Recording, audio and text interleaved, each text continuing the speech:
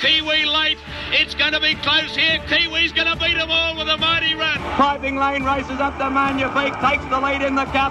Out wide is Gunsin Stormy Seas, but Piping Lane's going to win the cup. But it's Doremus nicely clear in the Melbourne Cup. He's got the cup won. He's holding nothing like a Dane, and Doremus wins the cup. Rain Lover and Allsop, they're going head and head.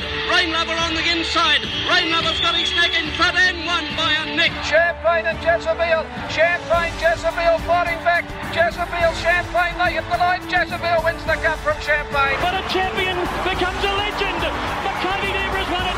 American Trevian. Celebrating Australia's greatest race, the history of the Melbourne Cup. Helion coming from the clouds on the outside. Rising Fast is too far in front, however. And in the run of the post, Rising Fast going to win the Melbourne Cup by 2 lengths from Helion. Light Fingers goes to Zima. They hit the line locked together.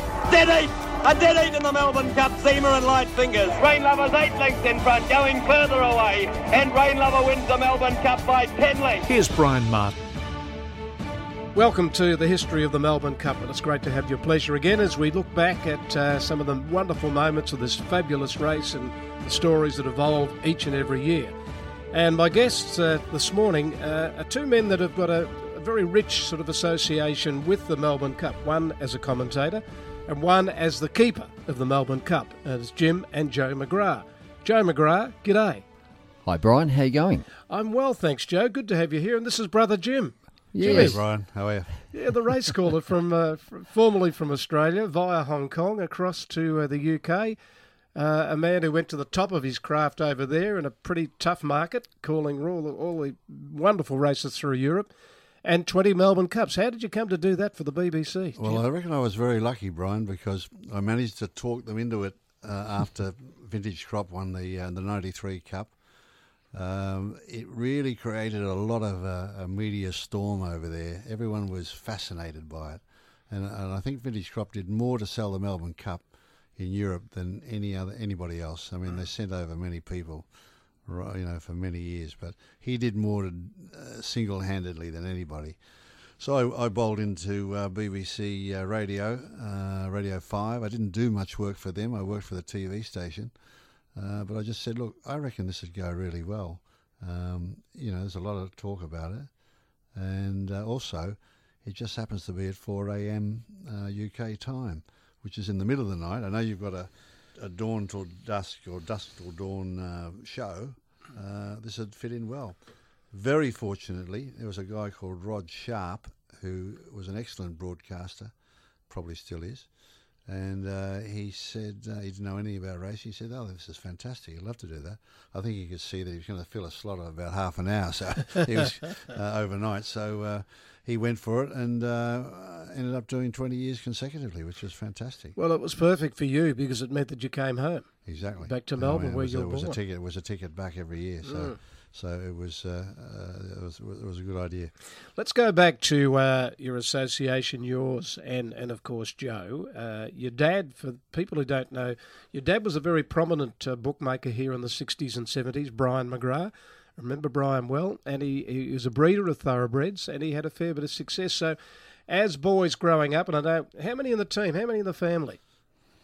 Well, it's 7, Brian, 5 boys, 2 girls. And Jim's the oldest, and I'm the youngest. 13 years between the two of us. So, it was fairly busy around the household and lots of racing talk. Yeah, lots of racing talk at the table. I don't think there was anything else. Footy and racing, there was all the time. Yeah. So how soon were you going to the races? How soon were you? If Dad was working as a bookie, could you still go? Could you go with Mum? Well, I went. The first time I went was when I was 4. I went to Pakenham. I stood behind Dad's stand and then went up and watched the races with him, each race, and just sat there, just sit there and look at the race book. So that's what I did. And then after a couple of years, I graduated to going off by myself and was probably, I'd say probably less than a couple of years, probably a bit more adventurous than that. I probably went off in a year. Went around, had a look at them in the mounting yard, things like that. And very soon I started being fascinated by these guys looking through binoculars and calling the races. And I used to, You know, I mean, I know you at many meetings, at many of those country meetings, you'd see little kids sort of looking up and what are they doing? And the favourite place was Caulfield in the old stand, because you could go behind the boxes and you can actually see what they were doing, right? And there were sort of bars behind the boxes. It's like a prison. Like a prison. But it was fascinating. And, you know, the guy that always fascinated me, by the way, was Joe Brown, because Joe never used to use a tripod. All race course callers in Australia use a tripod. That's right. And they rest the binoculars on the top of it, and then they have a mic underneath it. And the only guy who didn't do it was Joe Brown of ABC, and he used to have the bins on his hands, which to me, you know, because you get so, I'd say the adrenaline is rushing through you so fast, and you're shaking almost when how he could hold them, I don't know. And he did that for years, and then he put the bins down at about the 200, and then he'd put on another pair of glasses, and then he'd pick up reading glasses, and I was absolutely, I was riveted by this. That was where I also used to watch you, Brian, and Bert Bryant, and Bill Collins. They're all.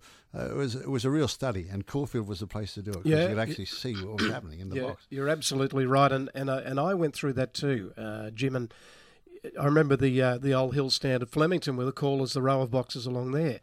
And you'd look back, and they'd be in their own booth, and there was nothing sort of luxurious about the broadcast boxes, as we know.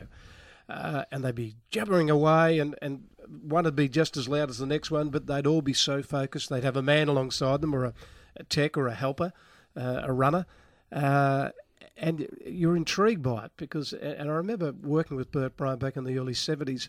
They'd stand out of the front of the box where Bert was with their transistors, and all this feedback would be coming back, and Bert would be asking to face the radio the other way, because you get all these whistle sounds coming back. But it was all part of that magic of radio that we're, infatuated with, weren't we, growing up?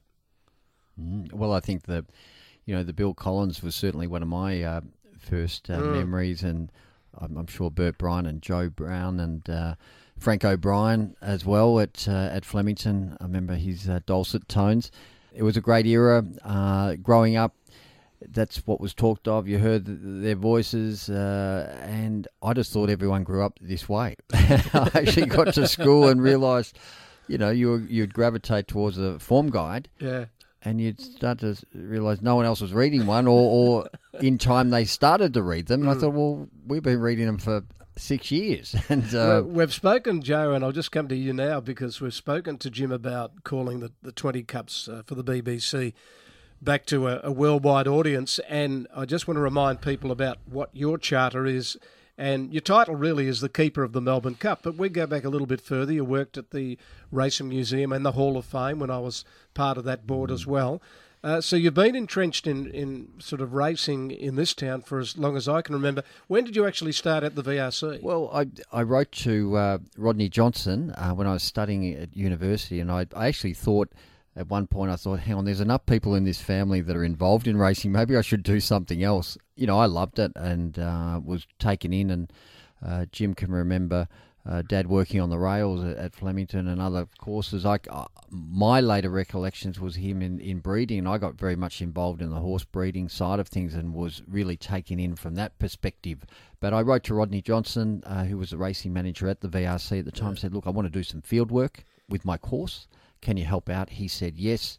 And then sometime later he became CEO, secretary of the VRC, and then a job came up working with Des O'Keefe and Julian Sullivan, who both have gone on to be very successful in racing administration. And it was fantastic. I loved the idea of working for the VRC, but and that was fantastic. But going to the Racing Museum was a really important time in my opinion, because it opened up the door in my mind about the history of thoroughbred racing, and that sort of then moved on to onto the Melbourne Cup, and I was able to go on as a spokesperson for the Melbourne Cup Tour. And 17 years later, it's it's one of the greatest stories in Australian sport and Australian culture.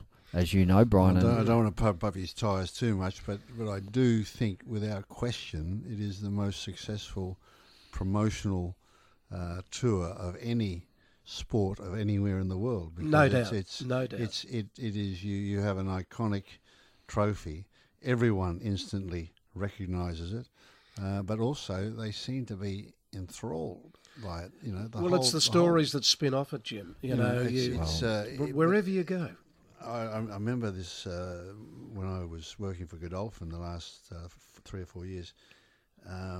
When Godolphin won the Cup last year, we were in a private room in Flower Drum.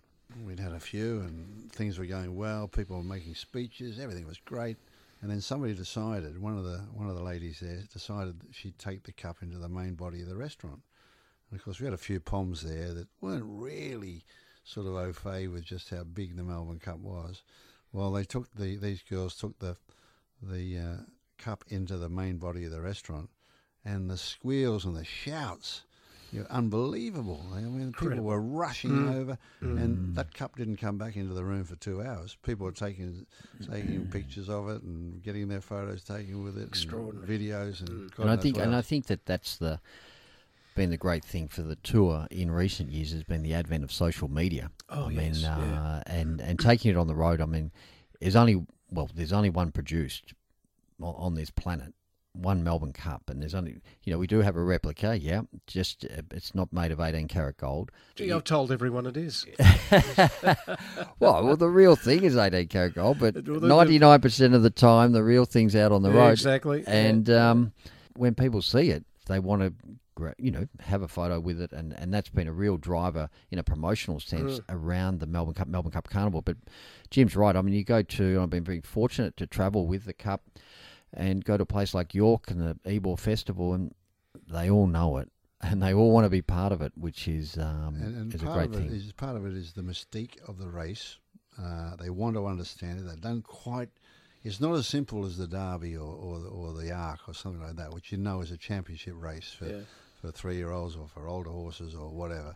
It's difficult to sort of get your head around. You've got to understand it, and also you have this iconic trophy which goes everywhere, and I think that it's all part of the magic for me. And I've looked at administration across the Victoria Racing Club in particular, and thought, the current administration is very fortunate that there's been a lot of people do things along the way in time in history to build up the Melbourne Cup Carnival and also the Melbourne Cup. And Rodney Johnson's a key one around that year of 1993 with David Burke and others, Jim included, getting Dermot Weld and others to get Vintage Crop over here. Les Benton. Les Benton, absolutely.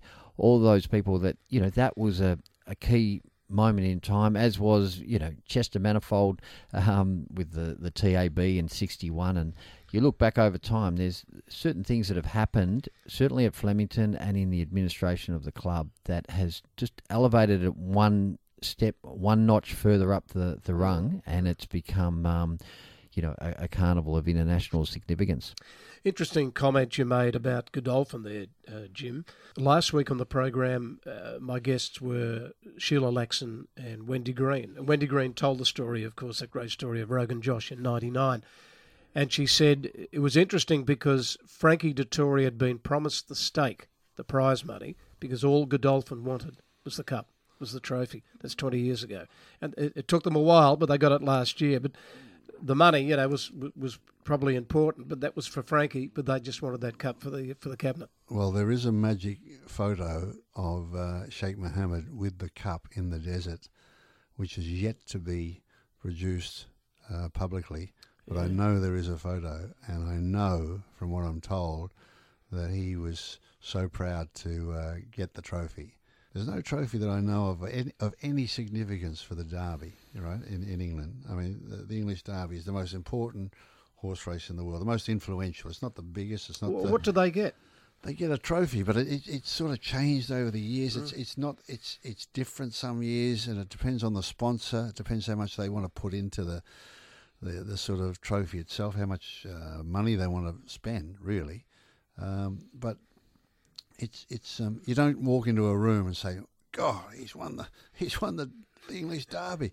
You wouldn't know. You wouldn't know what it was. It might have been the under-16s, down in North Melbourne. But why is it the tour idea hasn't been replicated anywhere else in the world?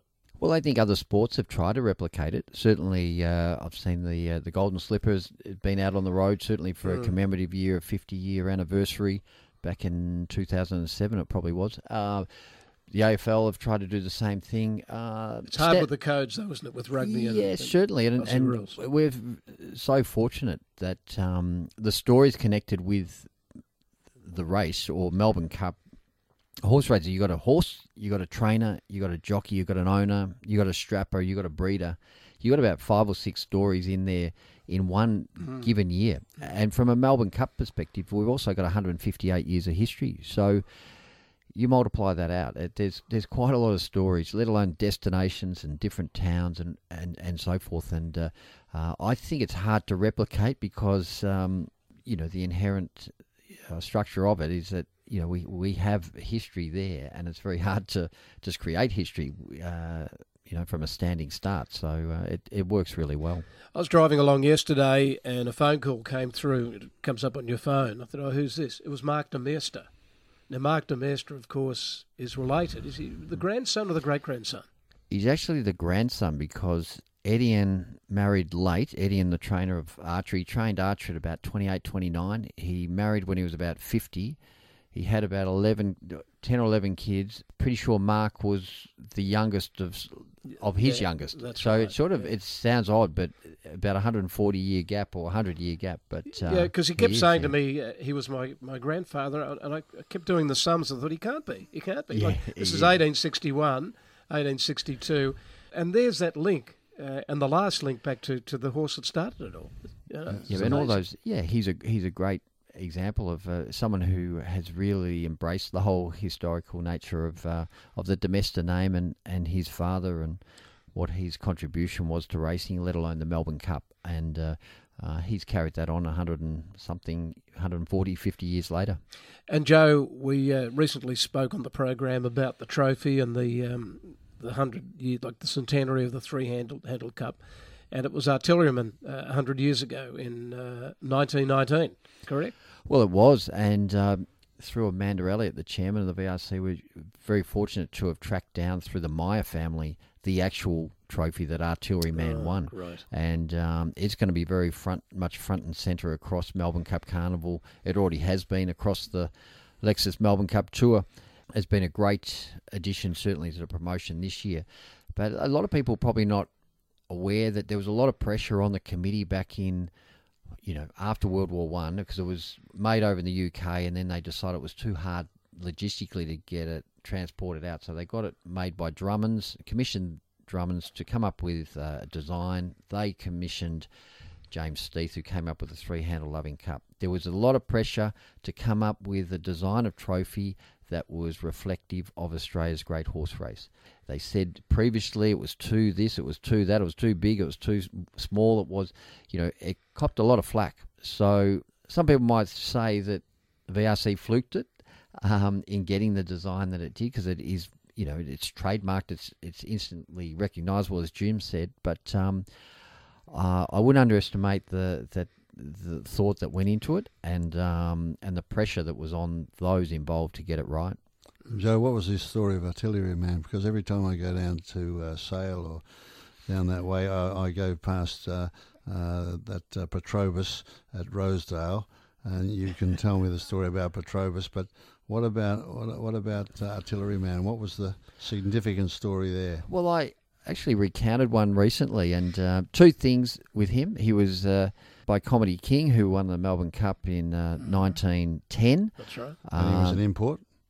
Well, Comedy King was. He was raced by Sol Green. He was imported as a foal at foot by Sol Green, who was a prominent bookmaker and owner breeder. The thing with Artilleryman was he was owned by Sir Samuel Horden and Alex Murphy. He had a great rivalry with another horse called Richmond Maine. That's right. And they both dead-heated in the AJC Derby, which was run in the spring back then. They came down to Melbourne, both raced in the Caulfield Guineas. Artilleryman won that. Richmond Main ran third. They met again in the VRC Derby. Richmond Main defeated Artilleryman. They ran 1-2. And then 3 days later, they fronted up again in the Melbourne Cup, and they reversed the placings. And 3-year-olds. Yeah. 3-year-olds, and they carried Amazing. 7 stone 6, and Artilleryman won by 6 lengths. What stands out to me, and also to that, I mean, Artilleryman was by Comedy King, but Richmond Main was by Prince Foot, who won the 1909 Melbourne Cup. So he had these two horses that were like Sons of Cup winners. Winners that were running against each other in feature races and reversing the placings. That's sort of what stands out to me. He was apparently a beautiful looking horse. He died prematurely. Sadly, one of the part owners, Alex Murphy, died on the same day as the horse did, which was quite extraordinary. Sure.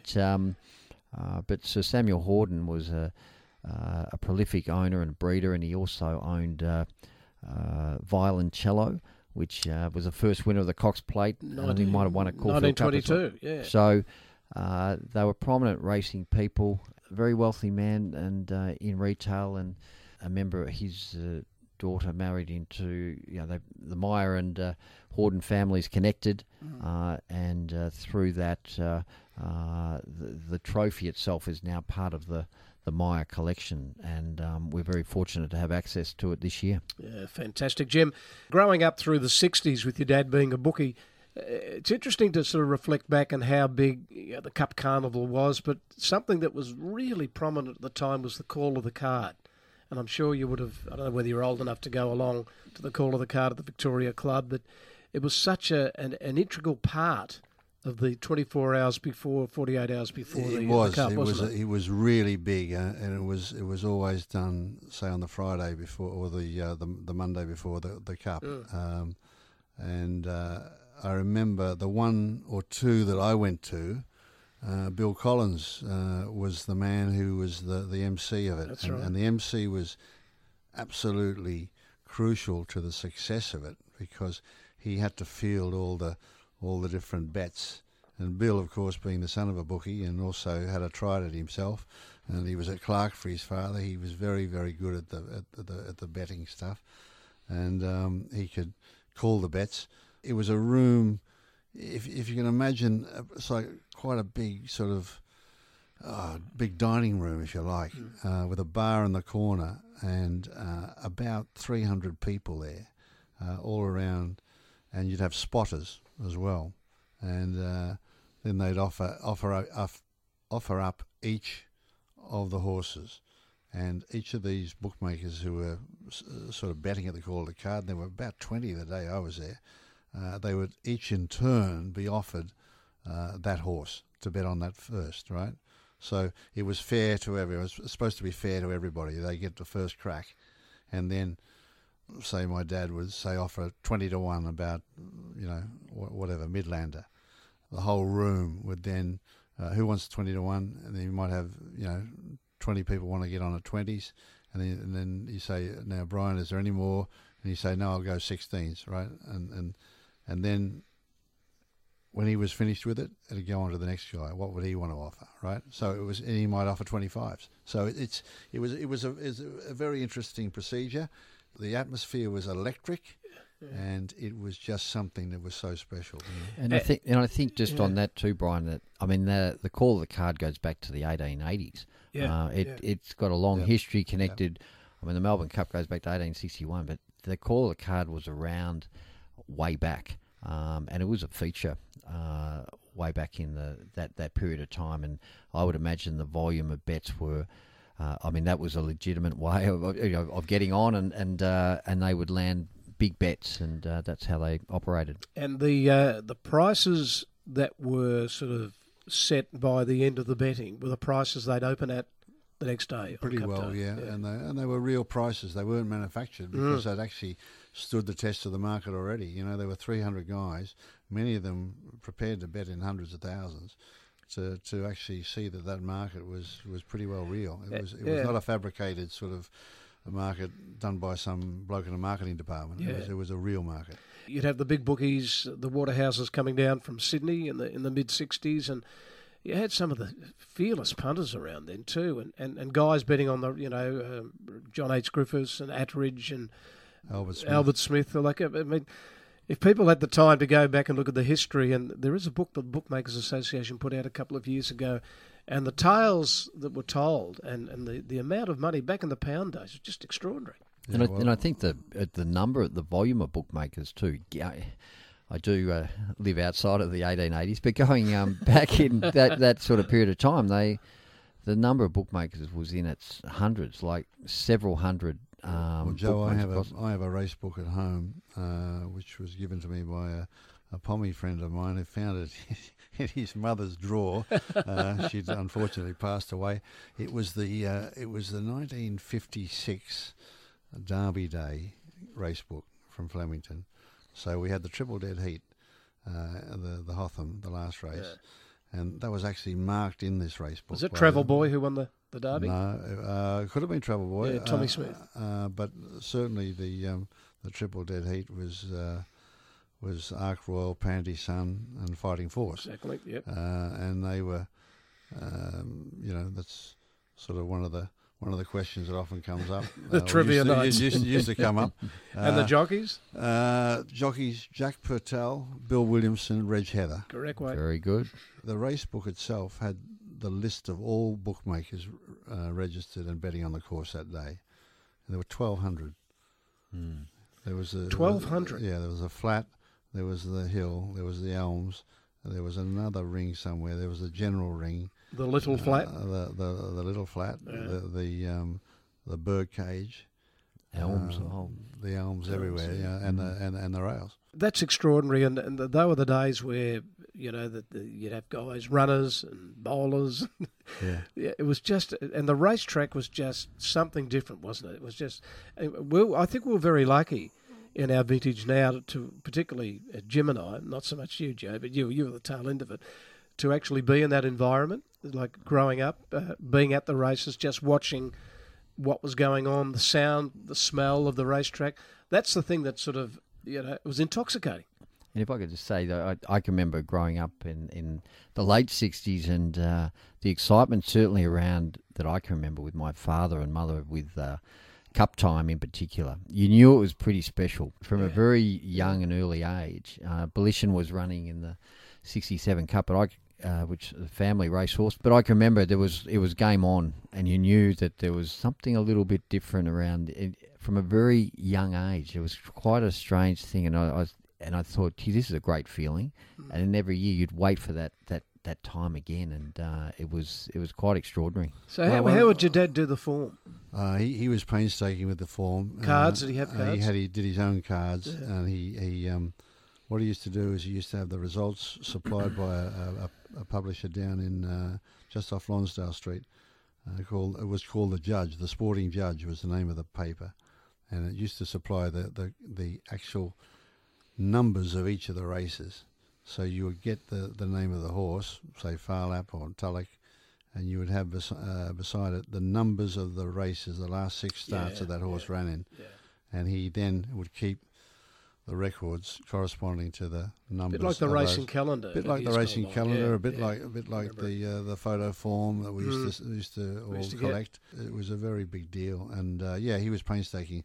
His preparation, his advantage over everybody else was that, and this is of course long before computers, videos, or anything. He kept his own records. A lot of people used to turn up and have not done the form, or not seen the form, or not had access to it. Well, he had actually gone to a lot of trouble to actually keep it. Kept his own photo form and did all sorts of things like that. I often think it's a great pity that he didn't live in today's age, because it would have been so much easier for him. But of course, he would have lost his edge in the market, because he'd stand up and he'd already have his prices pretty well set based on what he knew and based on his form assessment, and he was a very good judge. We had a company, Gary Gray and I created a company back in the mid to late 70s called Race Play, and we got the contract to be able to tape the races on the metropolitan tracks, and we'd sell it We give the racing club would take a commission for it, and then we'd sell it to the professional punters and the owners. And when I look back now, sort of nearly 40 years on, we're probably responsible for that edge going away from the bookies, because all of a sudden the punters could access videos, race replays. This is well before computers, but the edge, the gap started to diminish, so the bookies weren't driving the big flash cars after a while, and the punters were getting very competitive then, and it was a change. I can remember one of the only bits of information that you'd get in a paper about a horse working was the times, the track work times on a Thursday. The Herald in the afternoon would record the times of who ran 800 metres at court, and like now you probably get it from every track around Australia and on Twitter or something, or like instantaneously. And no prices in the paper. It'd just be the favoured runners. It'd be the favourite to be on top. The market order. Market order, but no numbers. No numbers. And the comment would be hard to beat. Should be this a long way. So you'd say, well, hang on, there's a field of 15 and the guy's virtually given a chance to 14 of them. And the next day in the paper they'd say, we actually fancy that. Did you get on? Claim it. Yeah, claim a winner. You mentioned before Belichian running 7th in the 67 Melbourne Cup. What was it like being in the family there? Your dad's a bookie. He would have been working that day on the rails at Flemington, and he had a runner in the Melbourne Cup. So did all the little kids come to the races? Well, we didn't all go to the races because school actually that particular year, they didn't give a public holiday to the kids at school. I remember just how special it was because everybody from the bush came down. When I say the bush, Dad was from Charlton. He was born in Charlton. Most of his family lived around Charlton, Lake Marmal, and Bort, up in the Wimmera Mallee. They all came to Melbourne for the day and stayed over, and it was the most unbelievable sort of party. Even though she'd run 7th, everybody was there, and it was just unbelievable. They just came from everywhere. But it was funny that Belichian was trained originally by Arthur Didham in New Zealand, and he came to Melbourne with Belichian, and she won a race at Caulfield one day. And I remember Dad coming home, and he said, he said to Mum, I saw a mare today that I really think I'd love to buy her. I think she'd be absolutely, because he wanted to buy a broodmare and breed his own. He said, I think she'd be just the mare for what we want to do. And he said, but she wouldn't be for sale. So it was a ritual. You were talking about rituals and what we all used to do. After the races, we used to have tea, and then we go around to the paper shop and wait for the Sporting Globe to come in. And so we sit outside in the car, and then when easily amused, and when the pinky arrived, didn't you hang out for it? I'd run in and get it, and I opened up page 3, and there's an article there by Tom Moon, Premonition Belichian. So I read it down, and it says Arthur Didham has bought this horse to Melbourne. However, he wants to sell her. He said, "I want to sell her for £10,000. This is in." Would have been might have been $10,000. Yeah, 67 it would have been. Yeah. But I think we bought it. They bought it in 66, so it might have been just after they went decimal. And I reckon the average house was about 9,000 in Melbourne, and I think the average wage was about 3 to 4 a year, like a bit yearly of money. wage. So it was a bit of money to ask for. So anyway, he asked for 10,000, and in the paper. So Dad got on the phone to a man he knew, Brian Maguire, who was a bloodstock agent, and he said, "Brian, ring up Mr. Didham and offer him 10,000." And he said, "Look, Brian, that's not how you do it. You ring up and offer him 4, right? And then he'll come back, and then you offer him 6, and then you might settle for about 7." He said, "No, just ring him and just say 10. And he said, I know what the answer's going to be. He's going to come back and say, I've just had an offer and it's now 12. Anyway, so he rings Arthur, Brian Maguire, representing Brian Maguire. "I'd like to offer you $10,000 for this." He said, "Good, done." So the sale was it. So anyway, they eventually met, and they were both the same sort of people. They were just straight shooters, and they got on famously. And Arthur used to come to our place every year It was like a visit from the Pope or royalty.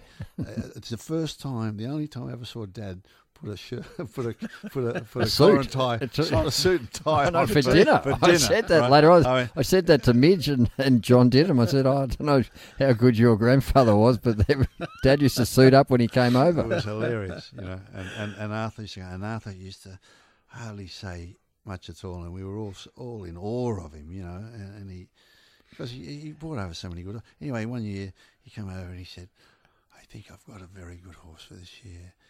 His name's Igloo."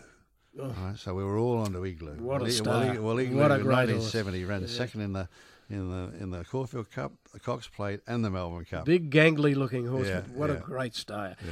We're going to look. I'm loving this. We're celebrating the history of the Melbourne Cup, Australia's greatest race. Welcome back to the history of the Melbourne Cup. Now, Jim, you left Melbourne as a young man. You couldn't get a go here. Because the old buggers called the races people like you, Brian. You know, no, I was only just starting in '72, so I wasn't really chopping you out. But Bill and Bert and Joe, they iconic race callers, and I suppose with so many of them, I include myself too. Longevity's the key. Keep reasonable health, and stay at the helm and love what you're doing. That's what it's all about. I mean, you share the frustration at the same time. That here we were with three leaders in this field, and there's a very limited field. There's very few jobs of note. I think Joe Brown started in about 1948, 49. Bill started in about 52. Bert was 50. Bert 52, or 50, 51, 52. Yeah. And Bill just after him in 50, 52 or 3. Did Bill do Comic Court? No. He did. I thought Waddella might have been his first. Yeah, and I think Bert started with Delta and then Delray. Yeah. 51, 52. So we had three guys at the top of their profession, all of them excellent broadcasters, all with completely different styles, with completely different audiences, who had been there for a total of 100 years between them, you know, and they weren't going to move, mate. They weren't going to move. So I got an offer to go to Hong Kong, and I went up there, and I was very fortunate. I got a lot of breaks up there. You mastered it up there very quickly. Didn't surprise anyone, really. And how many years there? Was it about the mid-80s? I was there 13 years. Yeah. I went there in 1973. It was the third year of professional racing. It was, in its infancy, but there were some great professionals there. George Moore was the champion trainer. Jeff Lane was there. Some big names used to come over from England as well in the winter. It was great, a great time. I remember coming up there in about 1980 or 81 with a racing tour, and we caught up with you, and you were doing a racing TV show, and you interviewed me about the race play videos. The King and the Man, I think, was the one we'd started, and I found that tape recently and played it. And you and I were sitting there in these great big sort of wicker chairs, with the big high backs in big safari suits with big collars and hair nearly down to our shoulders. Very fashionable. It was. It was at the time. Of course it was. I could imagine. And they were exciting times going to Happy Valley, and Sha Tin hadn't opened, may have just opened, but the Happy Valley Wednesday nights were just the most exciting day or night at the races. And then across to the UK. So how did that come about, 86? It was an interesting thing. I ran into a man called Graham Rock, who I didn't really know. He was a journalist from the UK. He came out to Hong Kong. He was originally a handicapper, and then he was originally a stipe, and then he became the handicapper. And we got on famously. I'd never met him before. We got on famously. Our wives got on famously, and I got very, very friendly with him. And then I was back in the UK. I used to go there for the summers, and I was there, and I picked up the Sporting Life. I said, "There's going to be a new racing paper starting. They've just appointed their first editor. The first editor is Graham Rock." I said, "I can't believe this." Gee. So I got straight on the phone to him. And no mobiles in those days. Tracked him down, and I said, "Graham, we've got to have a drink." You know, I knew he was in London. I said, "Got to have a drink." He said, "Yeah, okay." So I begged him for the job. Bottom line was, he said, "Look, I can't pay you anywhere near what you're getting in Hong Kong. I said, I don't care. I want a complete change. I want to get away. I want to do something different. He said, right, well, you can do it. You can start at the top, start at the bottom, do results and stuff like that, which is what I did in 1986. And but I got in, and I worked hard, and I got a few openings, and took off from there. Is this when you wrote under the name of Hotspur? No, I wrote it under the name of Hotspur in 1991 when I joined the Daily Telegraph. So when did the race calling start? When did you get to the BBC? When did that happen? Well, when I got there, it took me about 18 months to actually get a commentary on a regular basis in the UK. Prior to that, I'd been commentating in Ireland at the Phoenix Park, which they'd revamped, and I was fortunate to get an opening there. I was going to the UK over to Phoenix Park to call their meetings at weekends, and then coming back. So I didn't call in the UK for about 15 months. And then eventually I got to go. And Peter O'Sullivan was very, very good to me. He appointed me in public, which was very embarrassing because I went along to the interview of the BBC, and the guy there, the head of sport, Jonathan Martin, he said, "This is the first time this has ever happened, unprecedented." He said, "Your to-be predecessor has nominated you in public as his successor." He said, "I find it very, very hard to conduct this interview." And so I got the job. Yeah, and he got it right. A wonderful career, and just looking back at the races you called, like you're associated with the famous Grand National, you called the Arc for the BBC, you called the Derby, and as an Australian race caller in my time, there are races when you look from afar, you think, God, wouldn't that be fantastic to do one of those? Well, it is, and it's daunting, and it's. But I think that here the principles, the basics attached to race calling in this country stand anywhere, and that's what they should be, and that is that you try to call every runner. And what had happened, due to a lot of different circumstances, one of them is the size of the courses. The courses are just enormous, and you do need very good binoculars, and you need a lot of different things going for you.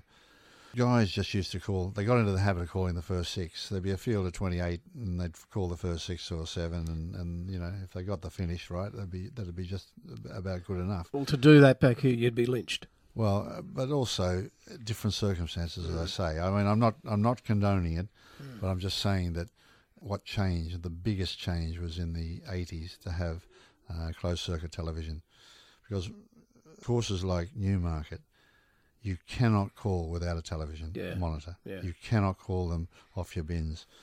You know, they're 2.25 miles away. You just can't see them. No. For half the race, you can't see them. You know, so it's a lot of things came into it, but also I think they dropped their hands a bit, and I think it was nice to come in with a different style. Yeah, and that style was the Australian style, the rapid fire, going through the field, calling them first, second, third, fourth, getting photos right, calling the field through to the tail enders, and you got the nickname of Croc. Is that right? Yeah, some very, very a man with a great imagination, because it was the time. Paul Hogan came to town with Crocodile Dundee. Someone said, "Oh, geez, Australian." So, let's call him Crocodile. Terrific. Jim, with the great race, which is steeped in history, and we're talking about the Melbourne Cup, of course, and we'll come back to your calls. Calling the Grand National, are there 4 or 5 callers in that famous race? We used 3. 3. Yeah, who were you? Where were you? I was in the grandstand. But before that, when Peter was in the grandstand, I used to do the best part of the course, which is Beaches Brook. So you call the 4th, the 5th, Beaches, which is the 6th. You call the Foynehaven, which is number 7. Then you call the Canal Turn, number 8.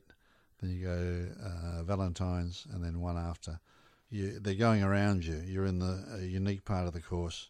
It's where all the action is. It's the best part. So I did that for 5 years, and then when Peter retired, I took over in the grandstand. To be honest, the grandstand is probably the easiest bit of the course, because they've sorted themselves. You call the start, and then of course this field of 40 Rushdoor was the first, and there's a stack of fallers.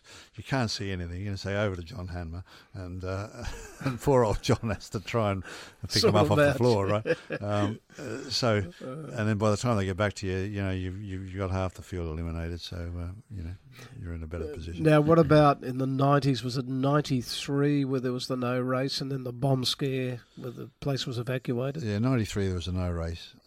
Tapes wrapped around the jockeys. Yeah, and they had a couple of false starts, and they took off, and they wouldn't stop. Under the rules, if they complete a circuit of the track, the race is then void. There's nothing you can do. You have to stop them before they've gone a complete lap. Yeah. And they wouldn't stop. Back to the Melbourne Cup, the first one that you did for the BBC was Jeune, 1994. Yeah. I was living here, so I was calling races and knew the colours, bar the exception of the imported horses that had come in for the Cup. So I had a fair handle on the colours, but you'd only see them once. I'd only see them once, but to be honest with you, Brian, I'm sure you're the same as me. You always look at the colours in the paper. The paper it's a big help now. It's a huge help now. Yeah. You can see the colours there, and you being a race caller, you would always automatically have a fair idea. If today, you're looking at whether it's the Caulfield Cup or the Geelong Cup or whatever, you'd be looking at them and you'd have a fair idea of most of them. Maybe 2/3 of the field. Yeah, true.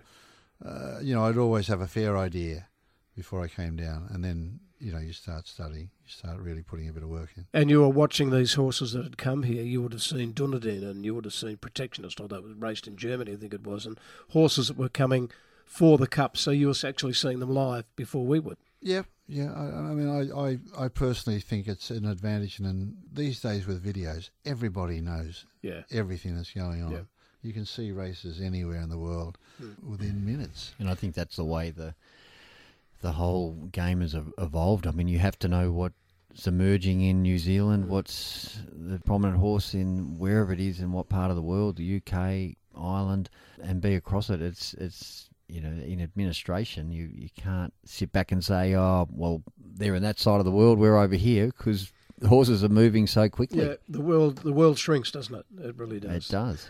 Jim, what has been the Cup that you've enjoyed the most?